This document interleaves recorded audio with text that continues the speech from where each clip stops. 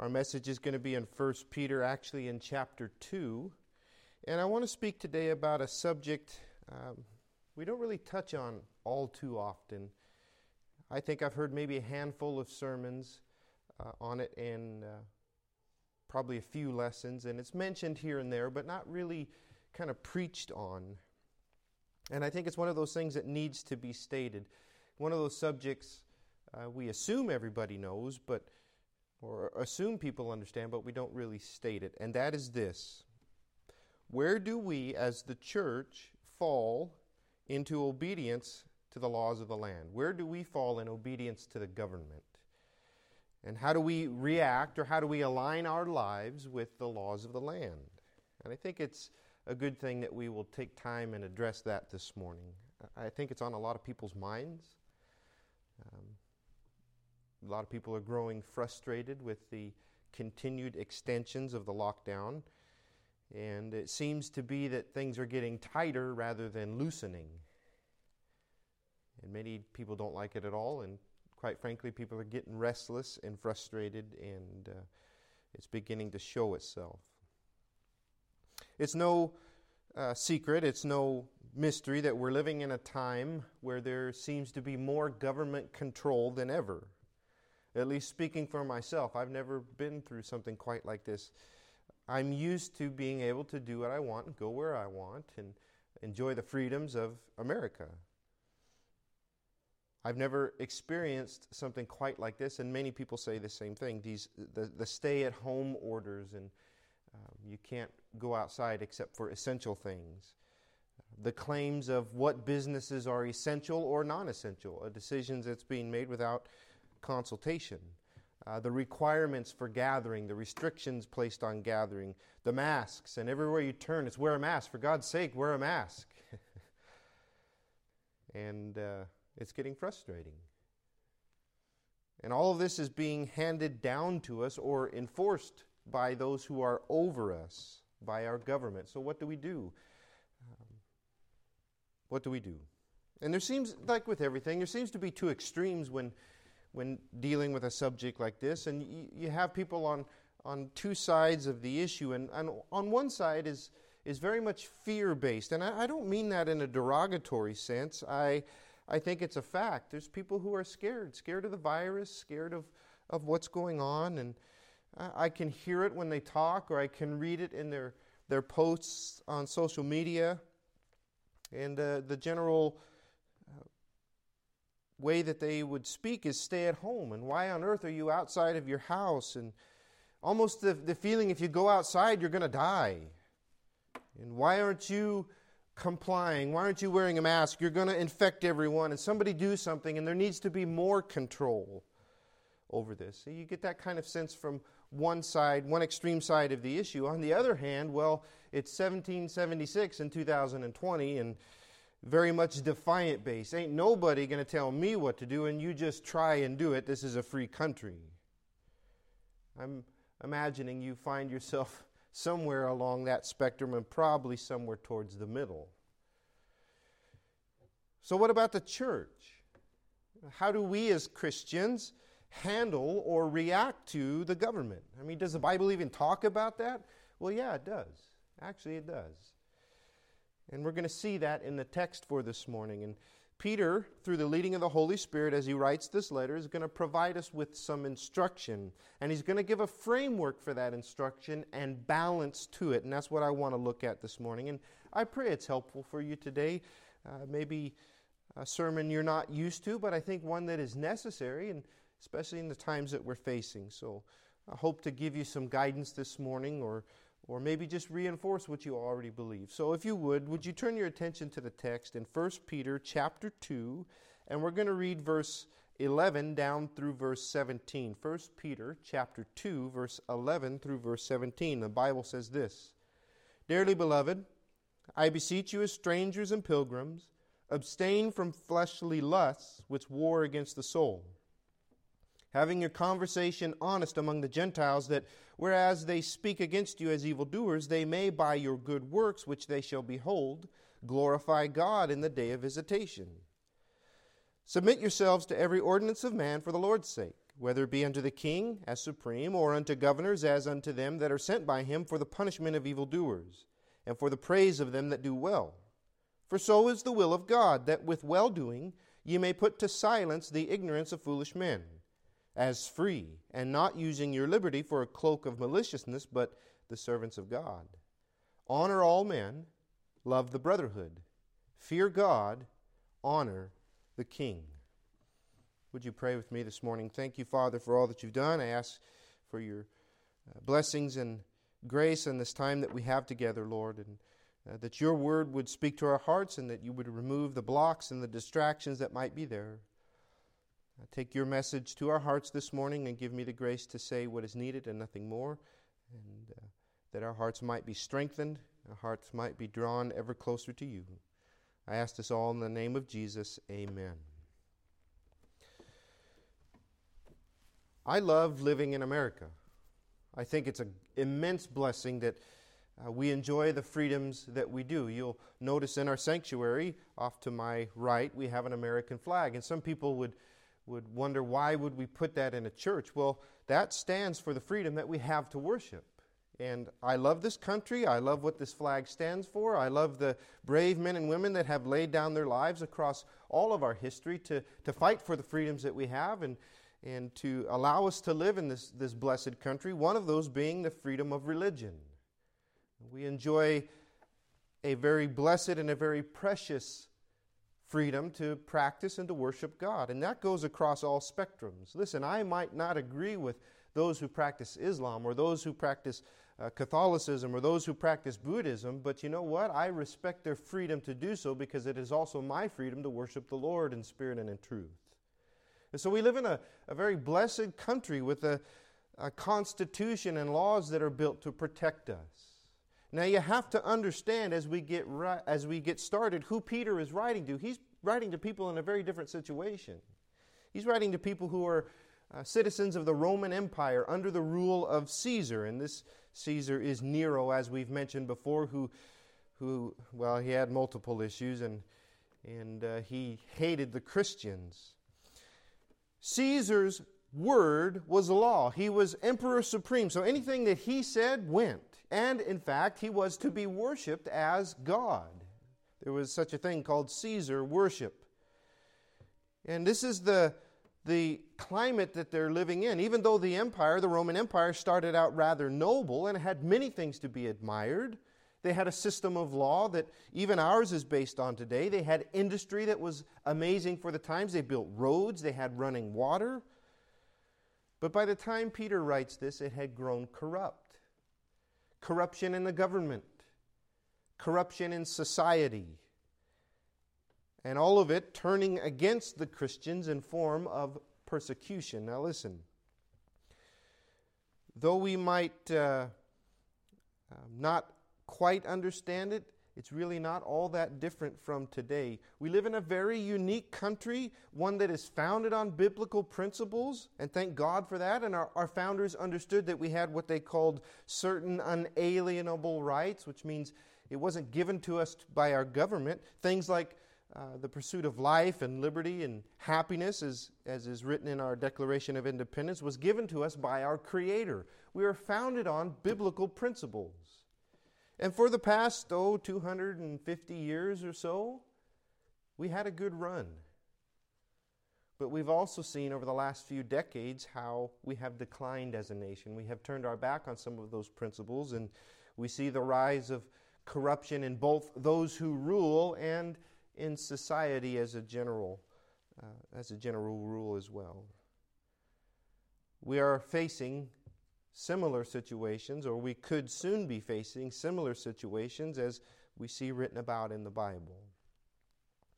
And as I said in the opening, we are seeing more government control than we've ever seen, restrictions being placed on us, and a less friendly climate for the church. How do we respond to that? That's what I want to address this morning. How do we respond to that?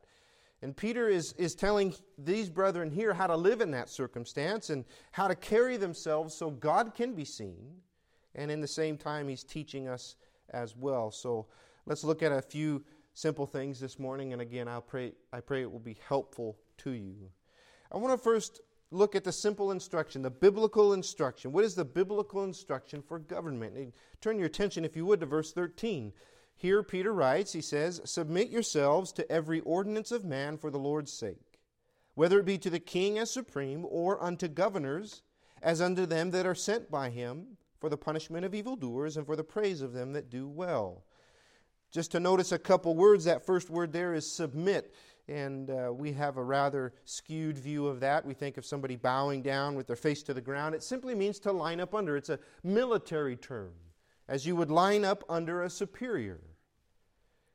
And the biblical instruction is to submit yourselves to the institution or the ordinance of man, the government of man.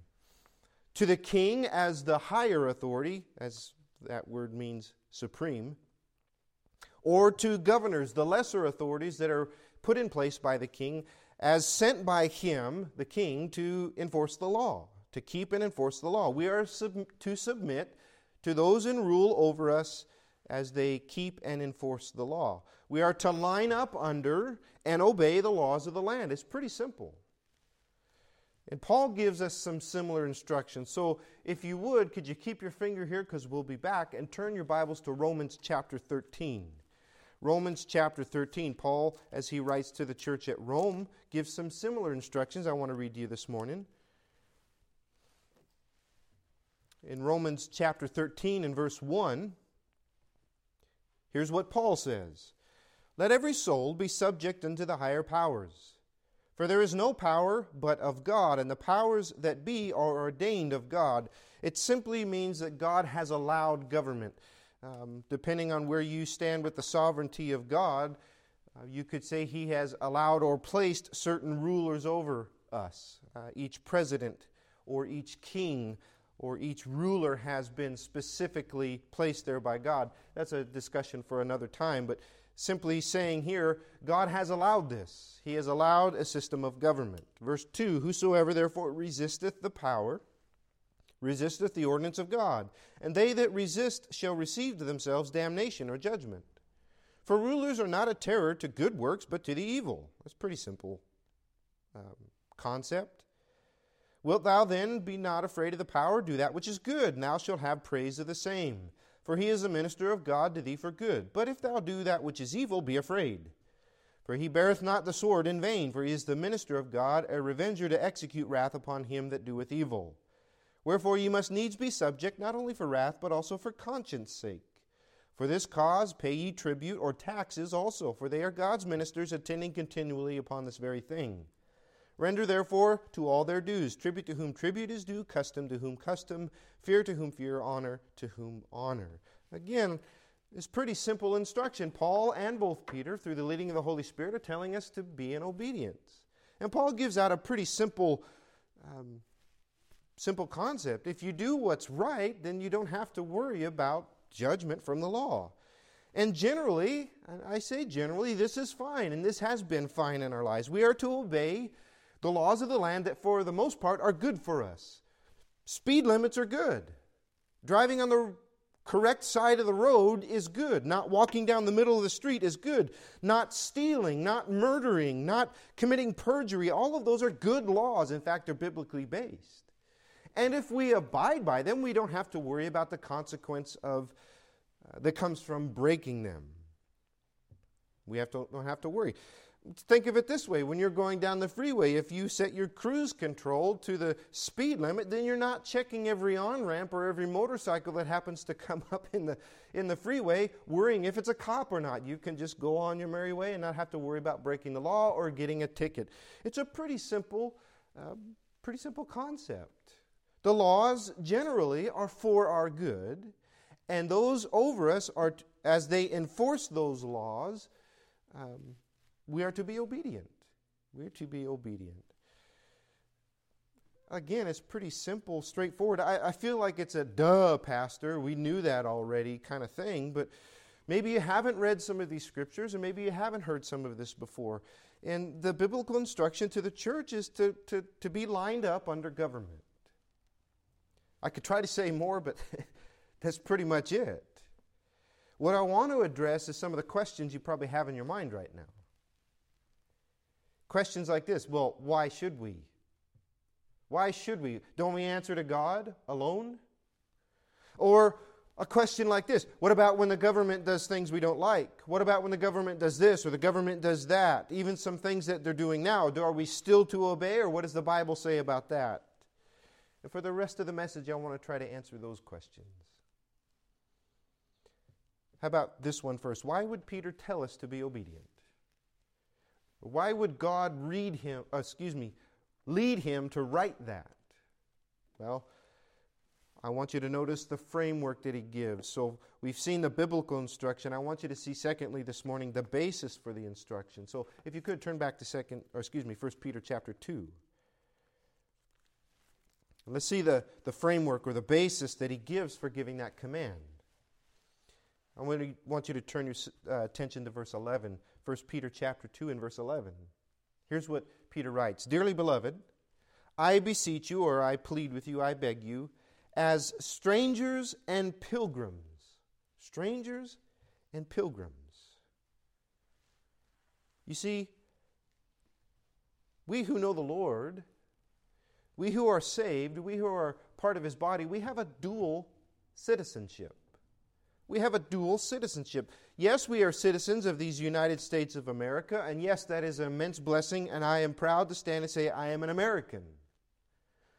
But I am also a citizen of heaven. I am a citizen of heaven.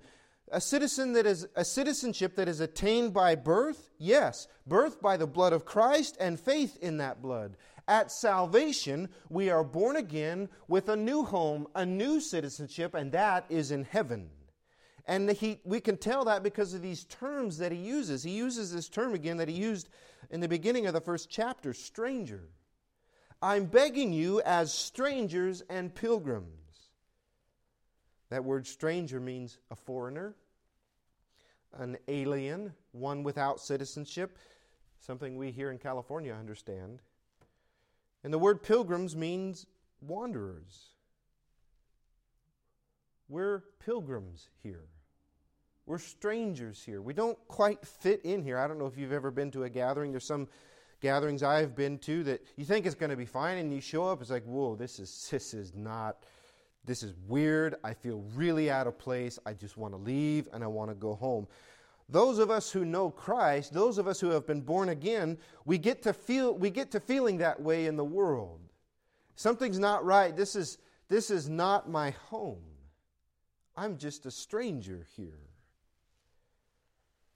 And we need to be reminded of that, especially in difficult times when things around the world aren't going good, or there's pain, or there's suffering, or there might be even things in our life that are dragging us down. It's needful that we be reminded that this is not our home. This world's not home. This world is not final for us. Heaven is. Heaven is. We have been redeemed, and our home is in heaven. If you're like me, anytime I talk about this or I hear somebody say this, I think of that old Southern gospel song, "This world is not my home, I'm just a passing through." That's the reality for us this morning. We are on our way home. Think about this. The moment we were saved, everything changed for us. Our whole perspective changed.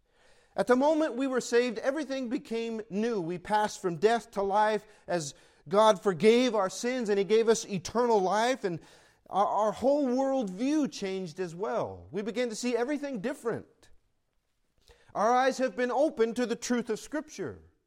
Our eyes have been opened to the reality of God and His rule and His highest law, that He supersedes all others. God and His Word. He alone is Savior. He alone is sovereign. And He alone is the King of Kings and Lord of Lords.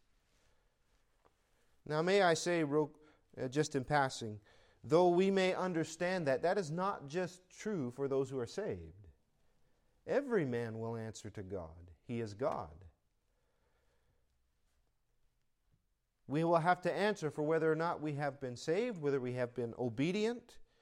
You understand the president holds no sway over your eternity? The governor holds no sway over your eternity. That is between you and God, and you will answer to Him, whether or not you have trusted His Son for eternal life, whether or not we have lived a life that is pleasing to Him.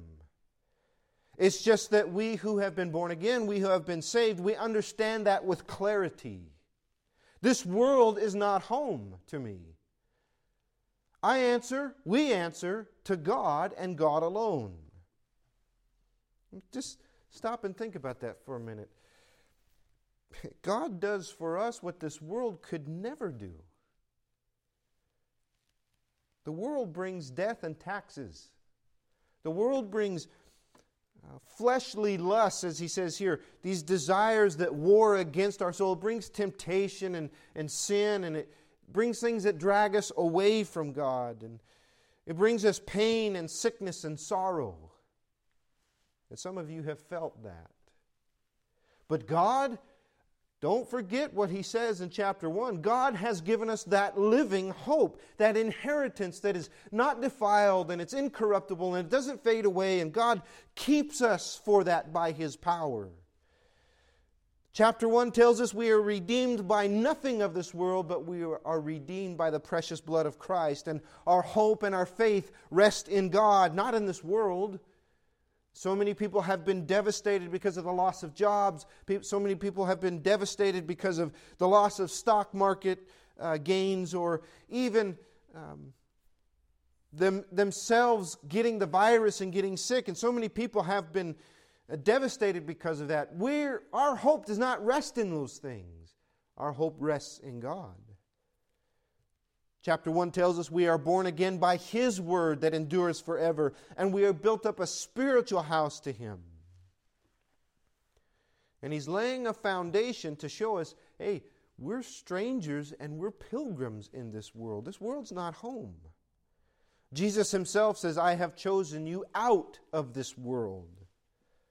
And we follow Him by faith, don't we? That's what we're living our lives for. Faith and the hope of heaven. Hebrews chapter 1, the author of chapter 11, the author of Hebrews puts it this way. And I love the phrasing here.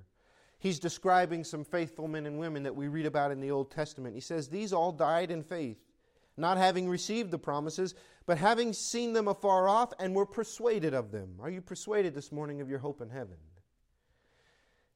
He goes on to say, and embraced those promises and confessed that they were strangers and pilgrims on the earth.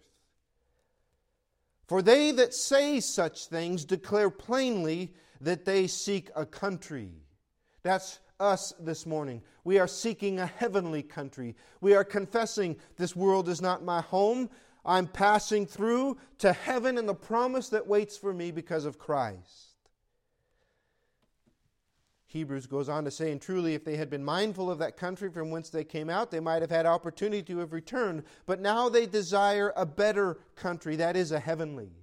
Wherefore God is not ashamed to be called their God, for He hath prepared for them a city. That is us this morning. We are seeking a heavenly country. We are seeking a heavenly city.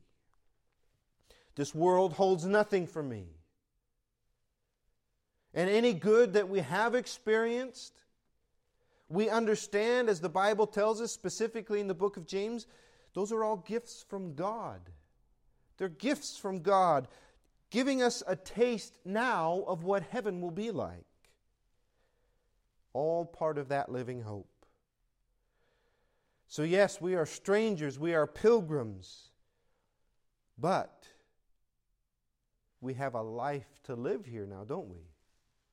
We have a life to live here. And the Bible makes it crystal clear that while we are here, though we are strangers and pilgrims, we are to be a witness to the world, a witness of that living hope, a witness for God who has given that hope to us.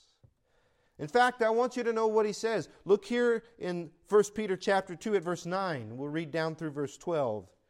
Ye are a chosen generation, a royal priesthood, a holy nation, a peculiar people, that, now listen, that ye should show forth the praises of Him who hath called you out of darkness into His marvelous light. Yes, we enjoy a special position with Him, but that is for a purpose, that we should show forth His praises, how He has saved us, how He has called us home, and how He is bringing us home.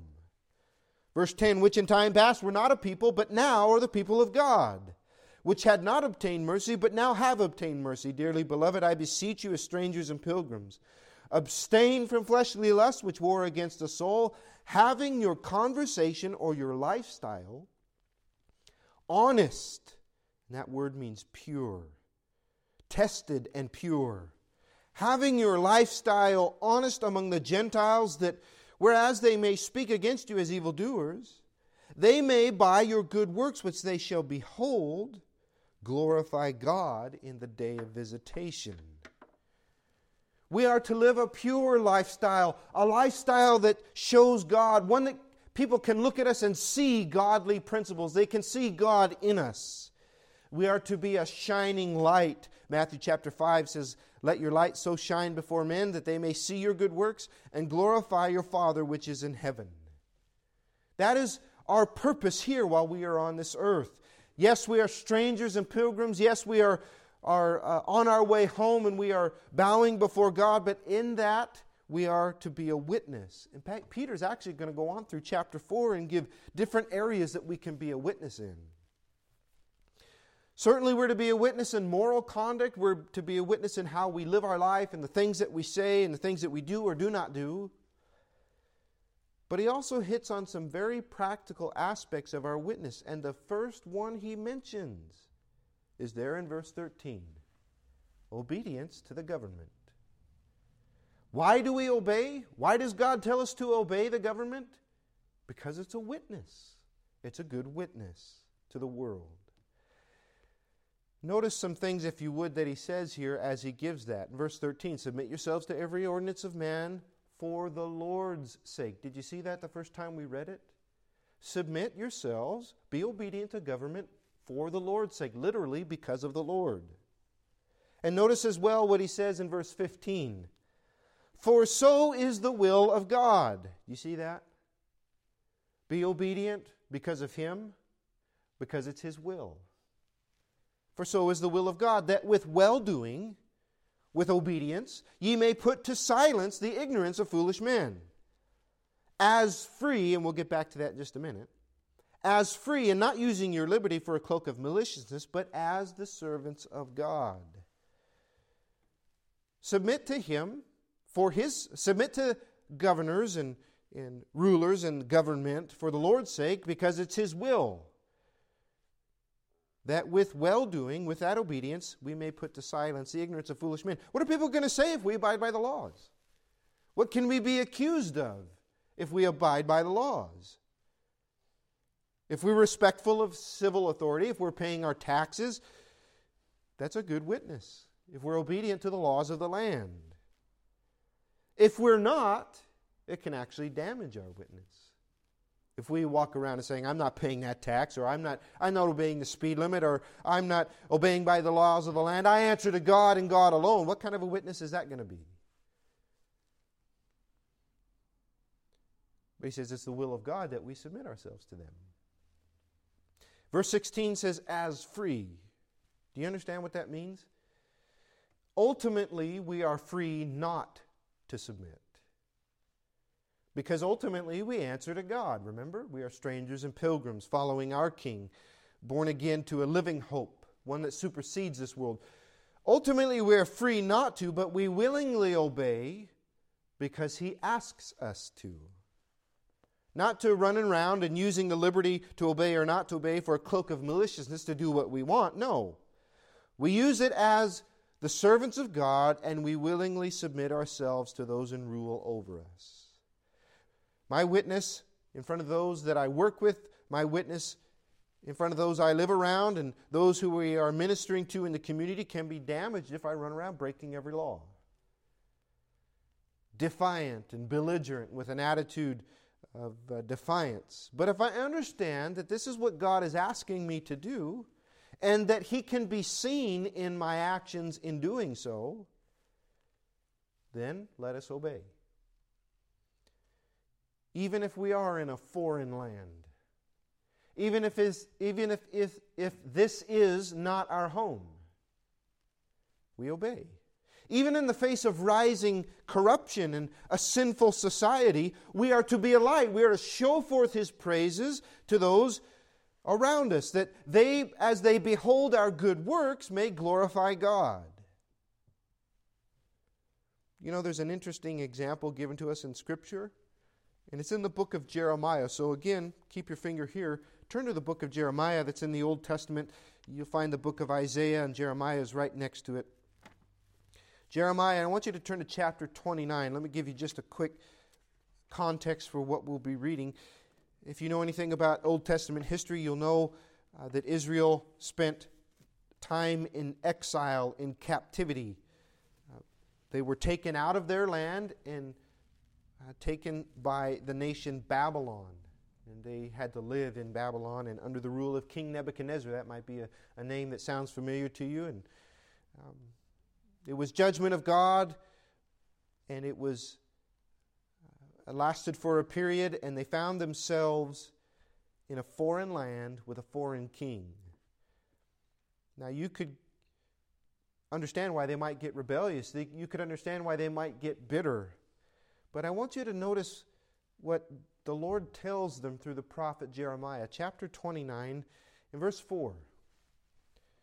Thus saith the Lord of hosts, the God of Israel, unto all that are carried away captives, whom I have caused to be carried away from Jerusalem unto Babylon. Listen what He tells them. Build ye houses, and dwell in them, and plant gardens, and eat the fruit of them. Take ye wives, and beget sons for your daughters, and take wives for your sons, and give your daughters to husbands, that they may bear sons and daughters, that ye may be increased there, and not diminished. And seek the peace of the city, whither I have caused you to be carried away captives. And pray unto the Lord for it. For in the peace thereof ye shall have peace. Build houses, plant gardens, build a family, live as you normally would, and pray for the peace of the city, because when the peace of that city is great, you have peace. Let's go on to see what he says. For thus saith the Lord of hosts, the God of Israel, let not your prophets or your diviners that be in the midst of you deceive you, neither hearken to your dreams which ye have caused to be dreams, for they falsely prophesy unto you in my name. I have not sent them, said the Lord. For thus saith the Lord, thus that after 70 years shall be accomplished at Babylon, I will visit you and perform my good word toward you, in causing you to return to this place. For I know the thoughts that I think toward you, saith the Lord, thoughts of peace and not of evil, to give you an expected end. Many of you know that, verse 11. I don't know if you've known the context. He's saying, hey, yes, you're in a foreign land. Yes, it's not where you want to be, and it's not your home. But while you're there, build houses, dwell in them, have a family, and seek for the peace. And other people might try to tell you different things. Listen, there's some preachers who get up and they speak against America, they speak against the government, and they tell us to defy, and the Lord says here, hey, hold on. I will come and I will take you home. And that's what the New Testament says, right? Doesn't Jesus say that? I go to prepare a place for you. And if I go to prepare a place, I'm coming to take you back to me. I have an expected end for you. I know what's going on. In the meantime, you live as a light.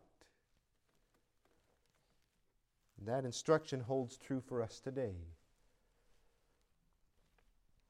Yes, this world is not home, and we're eagerly awaiting heaven, but while we're here, we're to be a witness. So you know what? Pray for our leaders. Pray for the United States of America. Pray for those decisions that are being made that affect us. And while we do, we line up under, we submit ourselves for the Lord's sake, so that He might be seen. We obey because it's a witness. Again, it's pretty simple. The instruction is to obey. And why do we do it? Because it's a witness, and the Lord asks us to. I hope that much is clear so far. So how about that last question? One that's in your mind has probably made you a little skeptical of everything I've said up until now. Obey? Sure, fine and well. I'll obey. But what about when the government crosses the line? What about when they go too far? Are we supposed to just roll over and let them do anything they want and we say nothing? And here is where I say there is a balance. And I see it in the last statement of Peter. So if you would turn your Bibles back to 1 Peter chapter 2, and I want you to see in verse 17. We've seen the biblical instruction.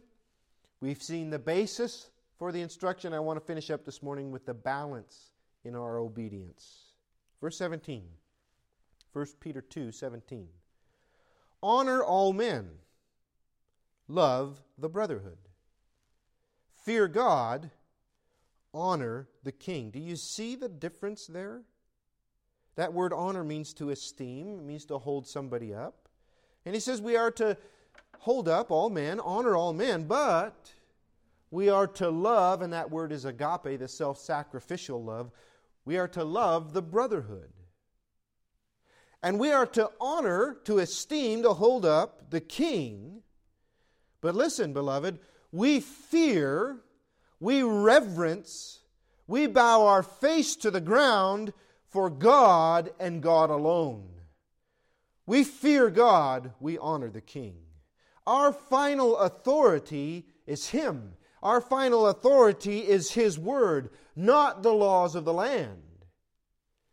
The laws of the land have saved no one. His Word causes us to be born again. Faith cometh by hearing, and hearing by the Word of God. As it tells us about Christ and His sacrifice, as it tells us how to live after we have been saved, we obey Him, we obey His Word. And sometimes, yes, above civil authorities. And any honor that we do give them, as we are commanded to, is ultimately because God asks us to. But in the end, we bow down to God, and we answer to God, and we worship God and God alone. You understand, Trump is not the King of Kings. Gavin Newsom is not the King of Kings.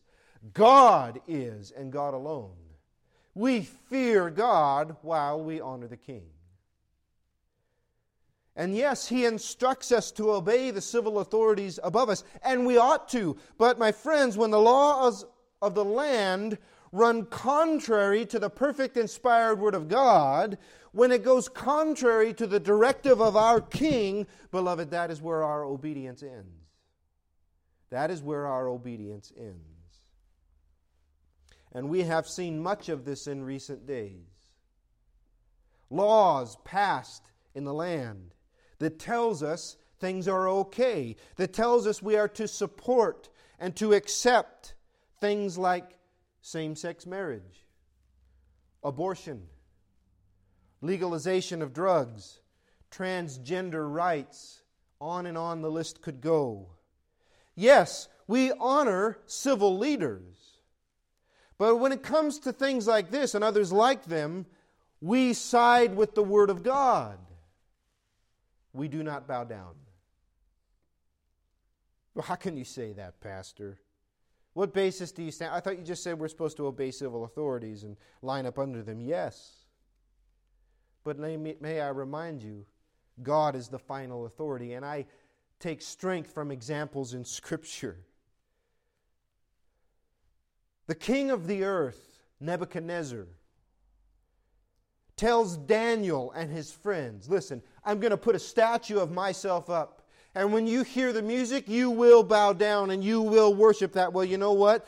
The music starts to play and all the rest of the land bow their faces. Daniel and his friends do not bow. And they get themselves thrown in a fiery furnace, which God delivers them from. They do not bow. We do not bow. Daniel is again told by a different king of the earth. This time, Darius, the king of the Medes and the Persians. He tells Daniel not to pray. The law of the land is that prayer is illegal. He does not bow down. You know what he does? He goes into his upper room, he opens all the windows, and he prays 3 times a day, as his custom was. We do not bow down.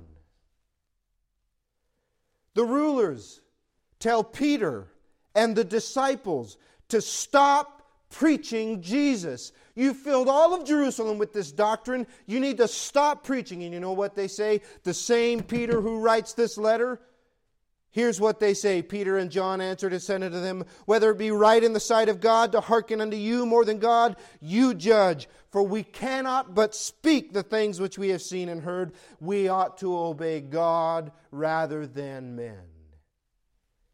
We answer to God and God alone. His word is our guidance. We stand for that word, even sometimes when it's against what the rulers of the land may say. We stand. We do not bow. We do so peacefully, but firmly. My beloved, we cannot back down on the Word of God. If it was to be made illegal that you cannot read this anymore, which, by the way, you can't in schools. You can't pray in schools, which is where it ought to be taught to the young children growing up. They ought to be brought up in the Word of God, but it has been removed. And we see more and more restrictions being placed like that. What do we do? Do we say, well, the Bible says submit? Do we just submit? Well, the Bible says also we ought to obey God rather than men, and we must take a stand for the Word of God and the principles in it. We cannot back down on this. And this has taken many forms over the centuries. The church has taken a stand against oppression, against slavery, against abortion and things like that. And she has done so peacefully, at the same time respectfully towards the civil authorities, but she has taken a stand nonetheless. Faithful men and women fill our history who would not bow, but stood for the Word of God.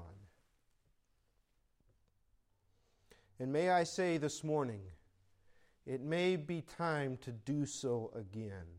Listen, some of you just heard that and you're rolling your eyes. And you're shaking your head. All that's going on has nothing to do with oppression. It's about health and health alone. Is it? Now hear me out. I think this is a wake-up call. Overnight, churches were closed across the land. And the government has told us you cannot get back together. Now, they've not said stop preaching, not outright at least, not yet. And society is growing more and more hostile to it, but that's nothing new, and we don't stop because of that. But we've been told we cannot assemble in the name of health, and I understand somewhat. And most have modified or adjusted to the government's request. We ourselves here at Faith Baptist have done so for the time being. We've chosen not to assemble for the month of April in the light of the request. But may I remind you, these are requests, not laws. We the people did not vote on this. We the people did not allow our voices to be heard. And it seems to be more and more restrictions are being placed on us against our will. Restrictions that are beginning to run against the very Constitution we have in place to protect our unalienable rights. And listen, this is broader than just religious freedom. There's some places you can't even take a walk outside. You can't walk on the beach. You get fined because you don't wear a mask. And many people are stopping and saying, hold on, what's going on? But what especially concerns me is how it affects our right to worship. I want to be clear. They haven't said we cannot practice. They said you just can't come together. You cannot gather. You are not an essential part of society. You may not think that's a big deal, but that's something that's fundamentally important to a church. Let me just address that for a quick few minutes. Some say big deal, so what? So what if you can't come together? Be the church at home. Have church at home. The church has left the building. All those phrases you see out there. I've said this before and I'll say it again. This is not the same. I enjoy that some of you get to hear preaching that you normally wouldn't, and we're going to continue this live stream after we are allowed to come back together. But it's not the same. Each church is a family. If you've been a part of a church, you understand that. There is bonds that bind us together that run so deep They run so deep. We have a communion and a fellowship and a relationship that they're stronger than blood. They're stronger than friendship. And they're so strong because they're bought by and based in Christ. We have Christ in common, and He has placed us together in this body, and we love each other, and we're a family. Some of you know right now the pain of not being able to be with your physical family. You're not allowed to go see them, or maybe they're in a place where you can't visit them, and that pains your heart. Well, listen, it's the same for us at the church.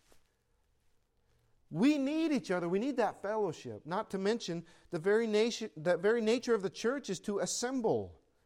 And we want that, and we long for it. And now we are told that we cannot.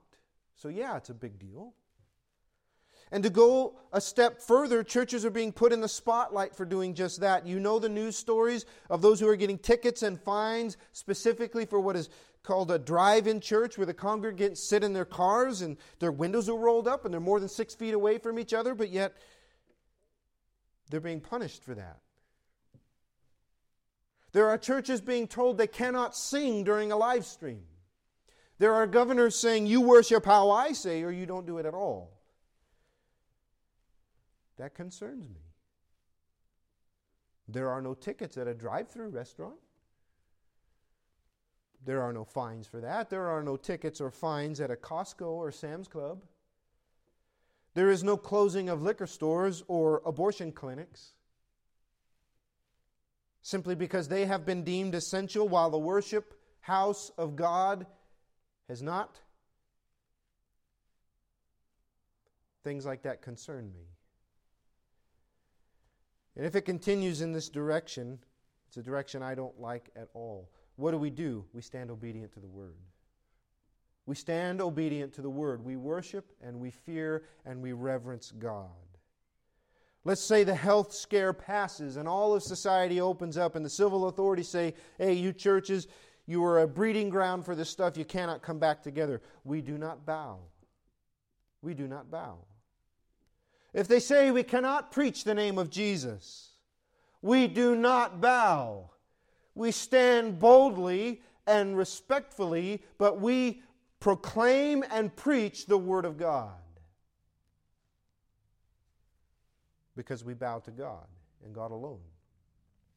I understand also, as some of you hear that, you might be on one of those two ends of the spectrum. You might be angry that I could even say stuff like that. What is wrong with you? Why don't you just comply? Why don't you just go along with it and stop causing problems? Well, ultimately, we answer to God, don't we? And on the other end, there might be some saying, well, let's go, revolution time. Let's get the muskets and the drums and let's take back our country. Easy, Turbo. Easy.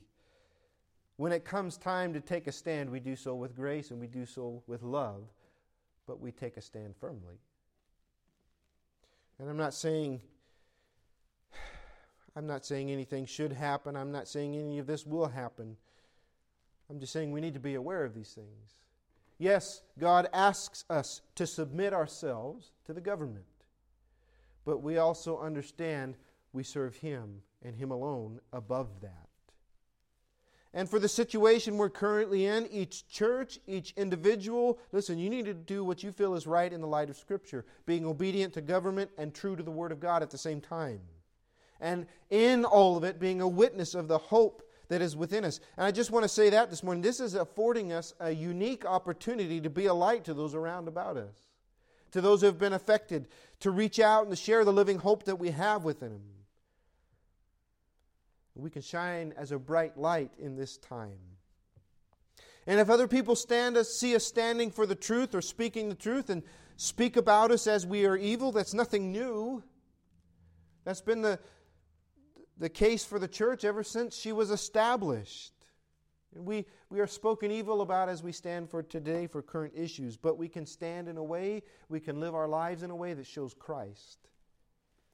And may I say, many a person has been converted to Christ through the witness of a Christian who took a stand in the right way. A way that showed grace and love, yet stood firmly on the truth. If I could boil it all down as as we get ready to close. If I could boil all of this down to a couple statements to leave with you, I suppose I would put it like this. We need to pray for the country. We need to pray for the president. We need to pray for our governors. The Bible tells us to do that. Pray that the decisions that are being made would continue to allow us to worship in peace and to live a quiet life, as the Bible says. Pray that this virus would be brought under control and the restrictions would be lifted. I don't think there's anything wrong with that. I think we should pray for that. And as we pray, we place our lives, we place ourselves under the leadership as God asks. As we do so, we reach out to community and neighbors and be a light to the world that God might be seen in us.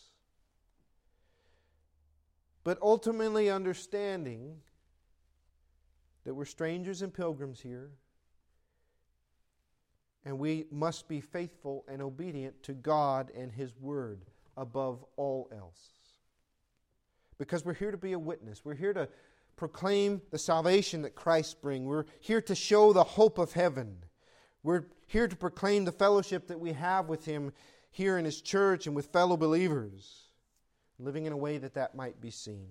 Let me end with a statement that Christ makes. He says this, "Render unto Caesar's the things that are Caesar's, and render unto God the things that are God's." So yes, we render to Caesar, we render the government things that are due them.